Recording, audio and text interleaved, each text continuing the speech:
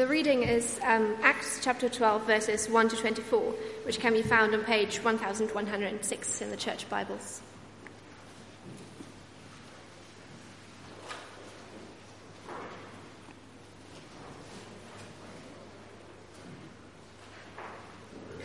Acts chapter 12, starting from verse 1.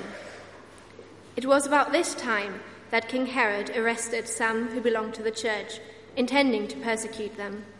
He had James, the brother of John, put to death with a sword. When he saw that this met with approval among the Jews, he proceeded to seize Peter also. This happened during the festival of unleavened bread. After arresting him, he put him in prison, handing him over to be guarded by 4 squads of 4 soldiers each. Herod intended to bring him out for public trial after the Passover. So Peter was kept in prison, but the church was earnestly praying to God for him. The night before Herod was to bring him to trial, Peter was sleeping between 2 soldiers, bound with 2 chains, and sentries stood guard at the entrance. Suddenly, an angel of the Lord appeared, and a light shone in the cell. He struck Peter on the side and woke him up. "Quick, get up," he said, and the chains fell off Peter's wrists. Then the angel said to him, "Put on your clothes and sandals." And Peter did so. "Wrap your cloak around you and follow me," the angel told him. Peter followed him out of the prison, but he had no idea that what the angel was doing was really happening.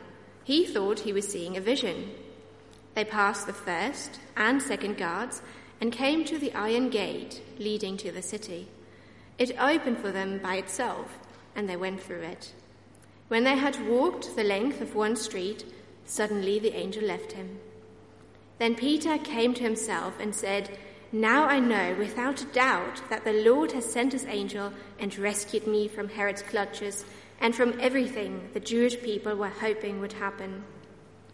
When this had dawned on him, he went to the house of Mary, the mother of John, also called Mark, where many people had gathered and were praying. Peter knocked at the outer entrance, and a servant named Rhoda came to answer the door.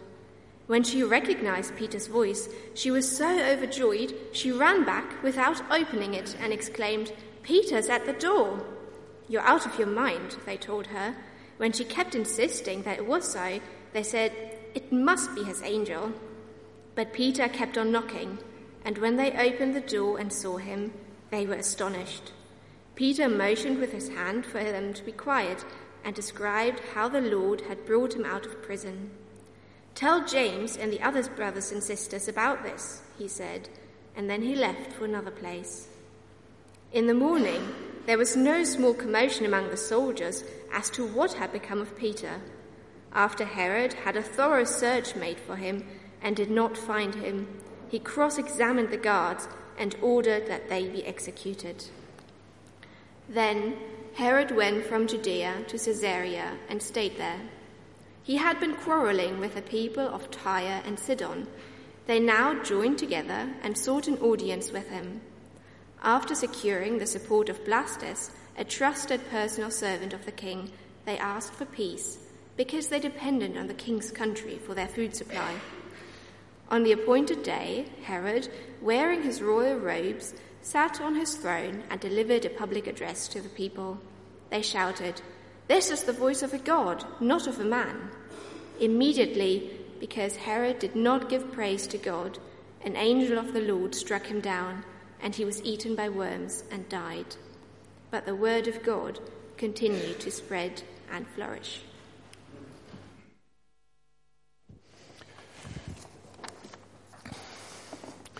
Sophie, thank you very much. Now, you knew I wasn't going to be able to return from Russia without telling at least one Russian story. So my trip to Moscow has got me looking into Russian history a bit more. Let me tell you about the Great Purge. It's 1937. Joseph Stalin holds the seat of power in the Soviet Union, but it's a pretty fragile power. Stalin fears all manner of political threats, and so his solution, it's not a particularly complicated plan. He's just going to kill them all. Murder anyone who could possibly threaten his power. And so the Great Purge begins. And it included the church. The Orthodox Church held great sway in the country. And so Stalin rounded up, the estimates vary, but tens of thousands, up to 100,000 Orthodox clergy, and they were shot. Their families weren't told they'd been killed. The official sentence was 10 years without right of correspondence. So their families lived in hope for years and years until the truth emerged. Christian churches throughout Russia, they were flattened or boarded up or turned into shops. There were awful days of oppression for Christian believers. Let me ask you, what do you do in that moment? If you're a Christian believer in the Soviet Union during the Great Purge, how are you going to respond? You're up against the might of the Soviet Empire. And let's be honest, they're winning. But we've got brothers and sisters around the world today facing very similar circumstances. We need to ask ourselves, how do we respond? Or bring it closer to home. I need to be careful here, the scale's not quite the same, but your school tell you no more Christian union. The teaching of the Bible doesn't fit with the inclusive values of the school, so CU is banned, shut down. How are you going to respond? Or the university refuses to give the Christian Union a stand at Freshers' Fair. Your work tells you no more publicising the prayer gathering, or else it's a disciplinary issue. The government tells you that Christian summer camps are going to lose their right to religious freedoms and will be Ofsted inspected in future. How do you respond? How should Christian believers respond to hardship and persecution? Well, come with me to Acts 12. We've got two communities pictured in this chapter. We've got one which is a political community of power and might. It's Herod and his henchmen.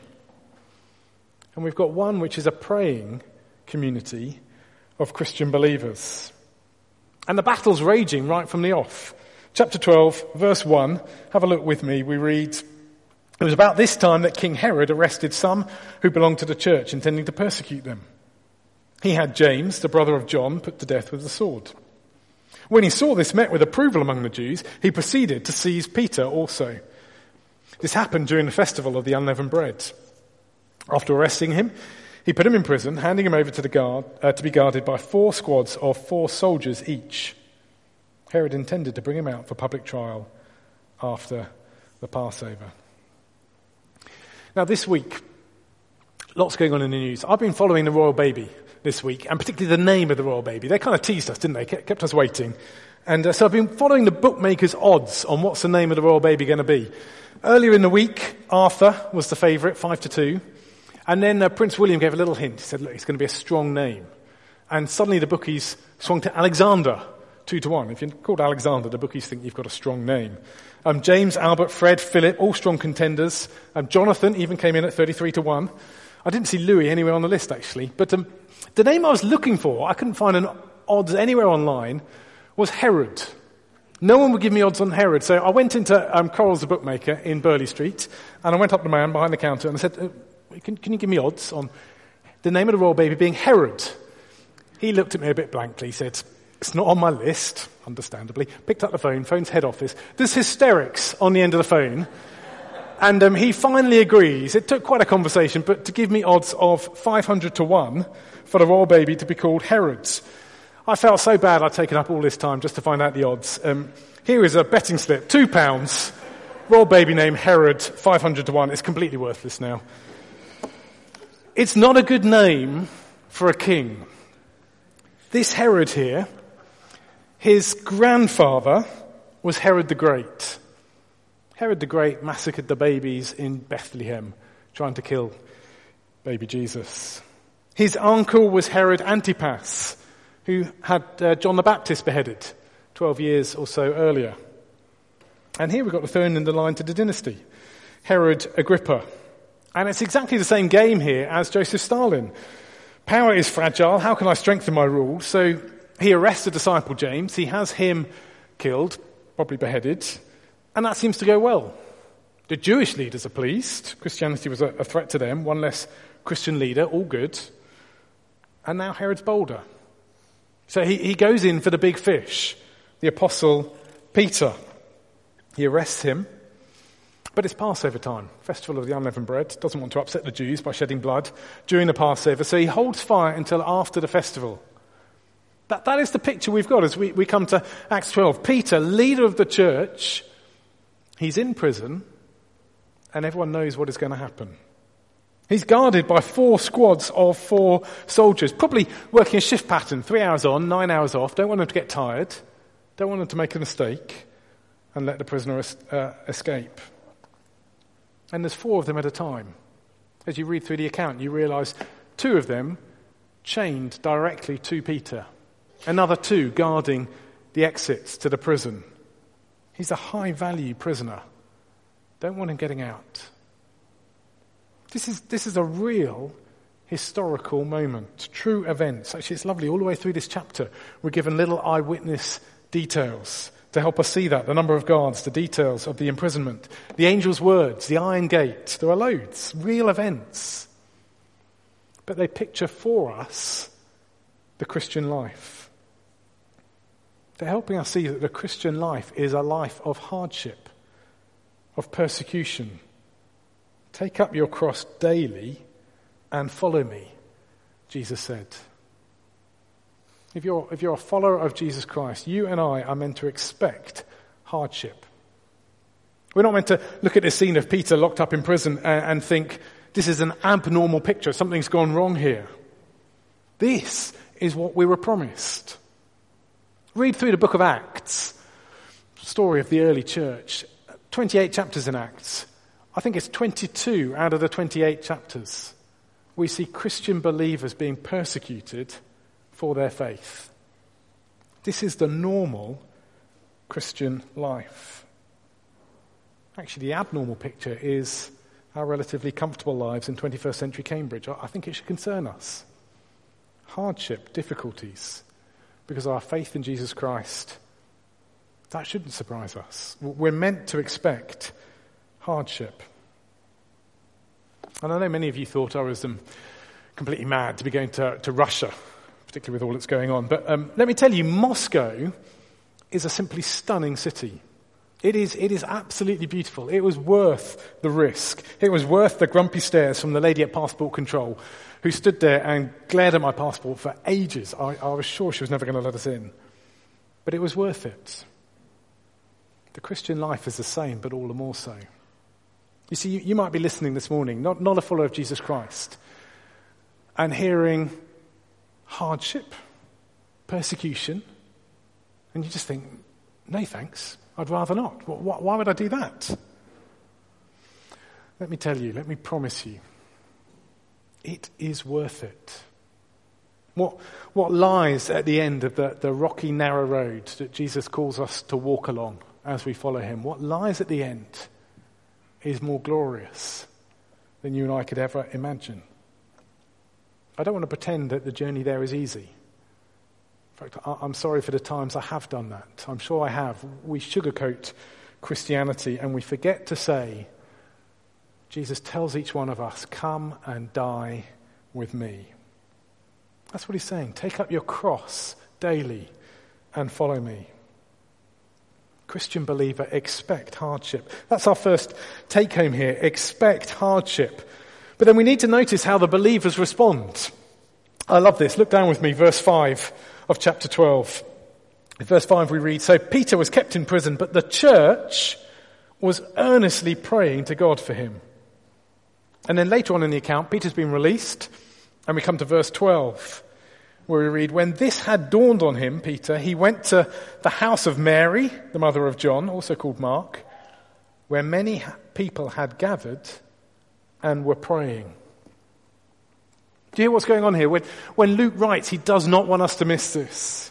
Between verses 5 and 12 is the most miraculous prison escape you could ever imagine. Keep Steve McQueen and all of that. This is better. This is bigger. So miraculous, in fact, that Peter has seen a miracle or two in his time. And yet, as Peter is going through these events, he's starting to wonder if he's dreaming. Because it's so miraculous. Amazing miracle. But Luke begins the miracle and ends the miracle by reminding us what the church was doing. They were praying. They were praying earnestly. That word used in verse 5, it's the same word used of Jesus as he prays in the Garden of Gethsemane before he goes to the cross.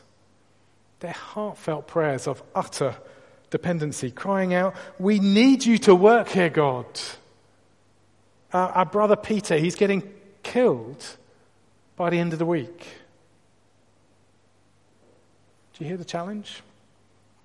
Expect hardship and pray hard. We must be a praying church. I don't know if you know this. We're not brilliant at publicising it. There was an urgent prayer list here at Christ Church, a chance for us just to email around when there's an urgent matter for prayer and to get the church family praying. If you're not on that urgent prayer list, then go to Church Suite, go to the events section. You will find urgent prayer list there. It's just a dummy event. It's not an event. It's a means of signing up to say, I want to get those emails so that I can be praying. Sign up. Or sign up to Open Doors, who are brilliant at just emailing around about how we can pray for brothers and sisters around the world. Sign up for Christian Concern, who will tell you what is going on in this country and the matters we must be bringing before our Lord. Or Prayer 150, our monthly prayer meeting. Rachel was mentioning it earlier. It's a week on Wednesday, 9th of May. Let me ask you, what sacrifices are you prepared to make to come and pray with God's people? I realise life is busy. I get that we can be anxious about praying out loud with other people there. But we need to see that we are in a battle. We need to pray for our schools, our workplaces, our government. We need to pray for the gospel to go further out in this land. We need to pray for brothers and sisters around the world who are facing death for their faith. We must pray because God uses our prayers. And actually, we find that hard to believe, don't we? We think, well, surely not my feeble little prayers. What difference can they make? Well, follow on the story with me. There are very few parts of the Bible that make me smile more than these next few verses. Picture the scene. Peter's just realized he's not dreaming, but this is real. He's free. And then verse 12 of chapter 12. When this had dawned on him, he went to the house of Mary, the mother of John, also called Mark, where many people had gathered and were praying. Peter knocked at the outer entrance, and a servant named Rhoda came to answer the door. Worth knowing here, the word for servant girl, Rhoda, she's a young girl. She's early teens at best. When she recognized Peter's voice, verse 14, she was so overjoyed, she ran back without opening it and exclaimed, "Peter is at the door." Are you smiling? Do you get what has just happened in that moment? Rhoda, young Rhoda, she'd been gathered in the room, praying with the other Christian believers, earnestly praying to God for Peter's release. And so the knock comes on the door, and as Rhoda hurries to the door, she knows who she's expecting behind that door, because she's just asked her Creator God to release Peter from prison. And as she hears his voice, she's convinced she doesn't even need to open the door to check it's really him. She's heard his voice, she's prayed the prayers, and she runs back off to tell the others, "Peter's here!" Leaving Peter shut outside the door, still sort of knocking. I need this. I need to let Rhoda's faith spur me on in my prayers. How much more would we pray if we prayed with her confidence to a God who answers our prayers? Let's pray to be more like Rhoda. But before we lose heart, before you tell yourself, well, I'm never going to be a Rhoda, just look at the others in the story, because verse 15, she gets back to them and they say, "You're out of your mind," they told her. When she kept insisting it was so, they said, "It must be his angel." But Peter kept on knocking, and when they opened the door and saw him, they were astonished. That fits a bit better, doesn't it? I mean, they had been praying.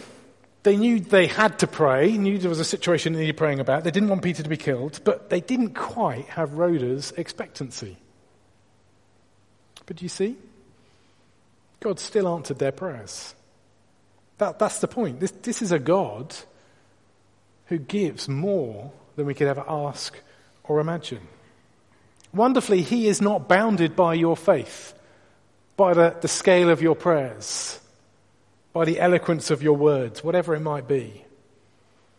This is the God of extraordinary power. He spoke, and the universe came into being. And when his people speak to him, he uses our words, our prayers, to achieve his purposes.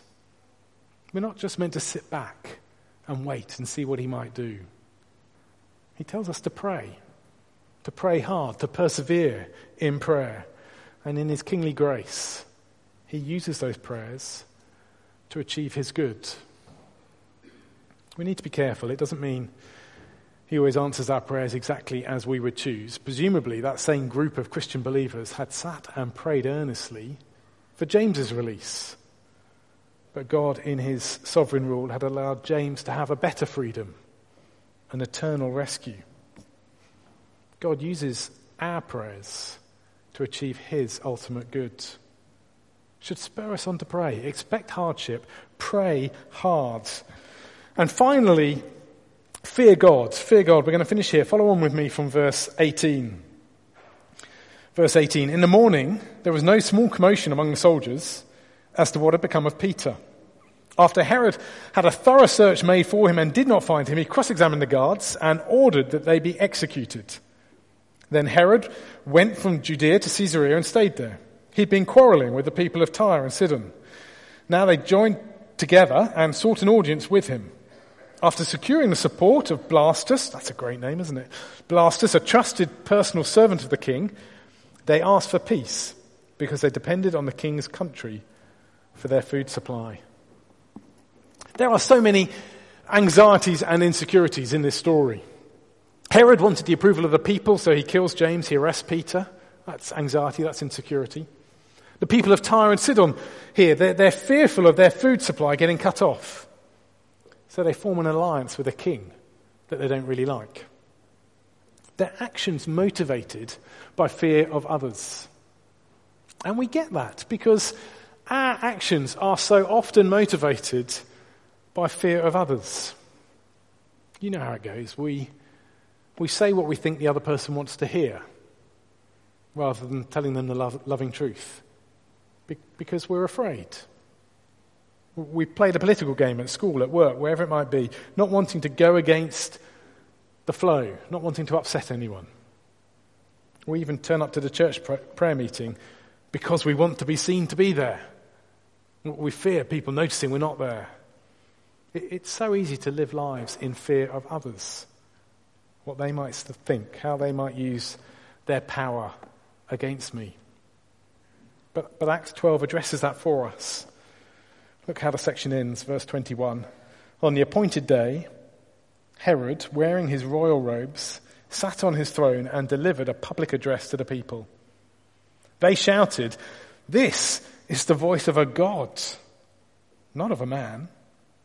Immediately, because Herod did not give praise to God, an angel of the Lord struck him down, and he was eaten by worms and died. But the word of God continued to spread and flourish. Is that not an extraordinary ending to the passage? Actually, quite an extraordinary ending to a king, really. The chapter begins with the Apostle James dead, the Apostle Peter in prison, and Herod, King Herod, it seems like he's got all the power. But you get to the end of the chapter.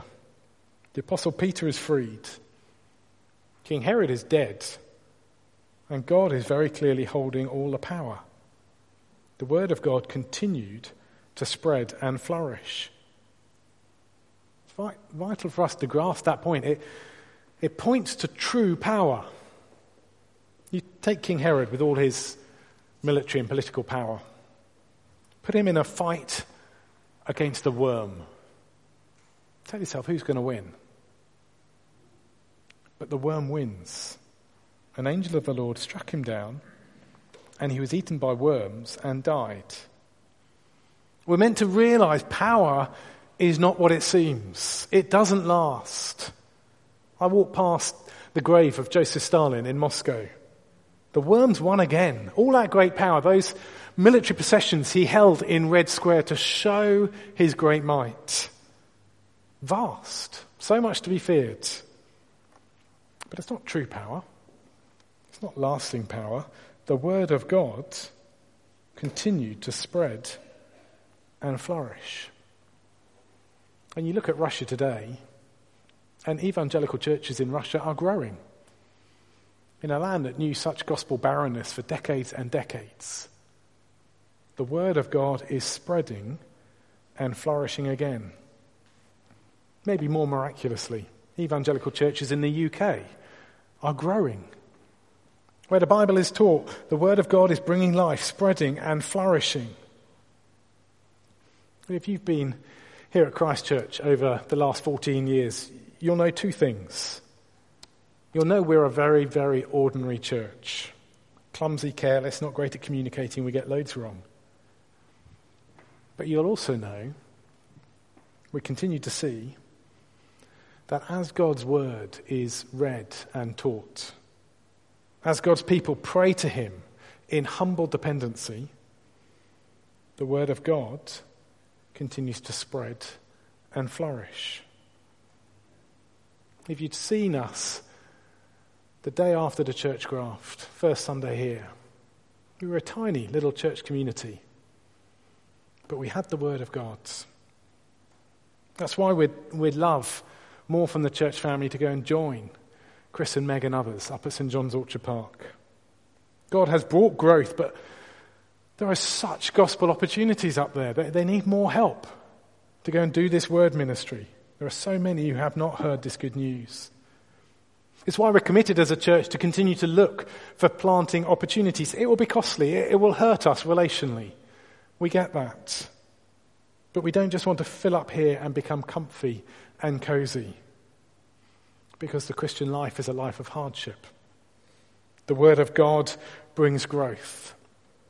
And so we must be a church that prays, praying hard, praying earnestly, that God would establish his kingdom in our lives, in this city, and in this land of his. Why don't we pray together to that end? Let's pray.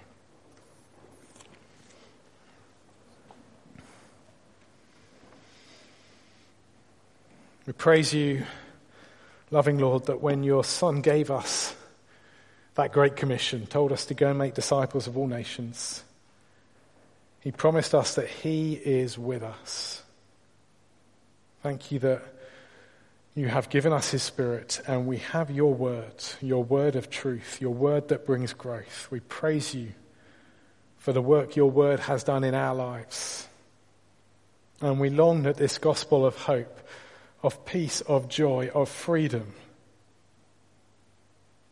a gospel that leads us safe into eternity, that this gospel would continue to spread and grow. Don't allow us to be comfy. Allow us to take up our cross daily and follow Jesus. Help each one of us to be attentive to the promptings of your Spirit, to be bold for Christ, and to delight as we see him grow his church for his glory. That is our prayer, Lord, and we ask it in Jesus' name. Amen.